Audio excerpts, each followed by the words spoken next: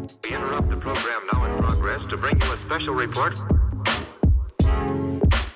Here are the highlights this morning's news. From the WPGU News Desk, here's today's headlines on WPGU 1071, Champaign's Alternative. From WPGU News, I'm Daniel Villarreal. It's Friday, October 21st, 2022. Families in the Unit 4 district of Champaign are continuing to hold meetings about proposed changes to which elementary school students are assigned to. The plans came from Cooperative Strategies, a demographic consulting firm hired by the district in order to level the number of students with a low socioeconomic status in each school. One option would involve 4 boundaries, with an option for parents to choose which school within those boundaries to send their student to. The second option would be completely based on boundaries, with the exception of 2 sets of sister schools, where students at Barkstall would attend school with students from Stratton, and students from Carrie Busey would attend school with those from Booker T. Washington. The second option especially received a large amount of pushback from parents concerned about the way these changes would affect their children. Cooperative Strategies organized multiple focus groups throughout the past 2 weeks with the intention of hearing and addressing these families' concerns as the plans are further developed. Most of the groups were held online, with the final 2 being held in person on Monday and Tuesday. On Tuesday, the Illinois State Board of Education announced a program to retain more teachers of color within the education system.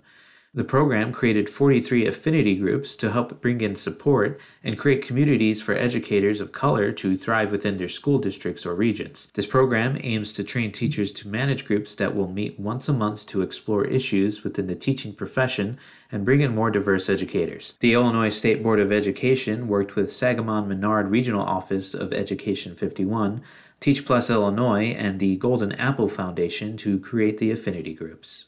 In the middle of its 2023 tour, Journey will be performing in Champaign at the State Farm Center in March. The band, most well known for 80s hits like Don't Stop Believin' and Separate Ways, will be joined by Toto on March 20th. Tickets for the performance go on sale today at 10 a.m.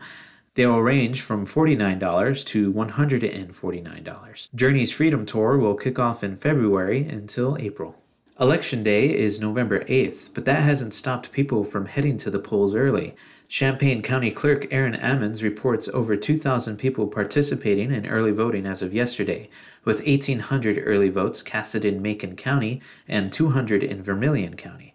In 2018, only 10 early voting sites existed in the county. Ammons has worked to open over 30 early voting locations this year. Continuous efforts to make voting more accessible is building in the confidence of both voters and lawmakers. The Spurlock Museum is currently hosting a quinceañera exhibit that celebrates joy and ethnic pride.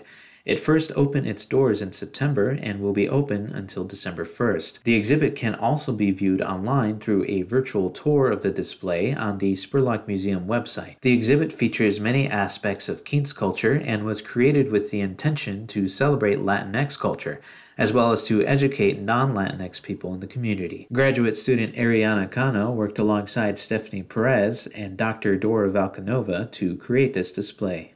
I wanted to make sure that we showcased like a raw, real quinceañera in the sense of how it was displayed, and I think both of our goals were like really met. Part of the exhibit also includes various film screenings that offer more insight into the culture of quinceañeras. The next screening will be on November 1st at 7 p.m. Contributing reporting for this newscast was provided by Mac Dudley, Lily Salas, Terma Basher, Husna Hussaini, and Caitlin Devitt. Our regional editor is Josie Alameda, our arts and entertainment editor is Mac Dudley, and our political editor is Avery Bowen. I'm our deputy news director, and our news director is Madison Holcomb. For WPGU News, I'm Daniel Villarreal.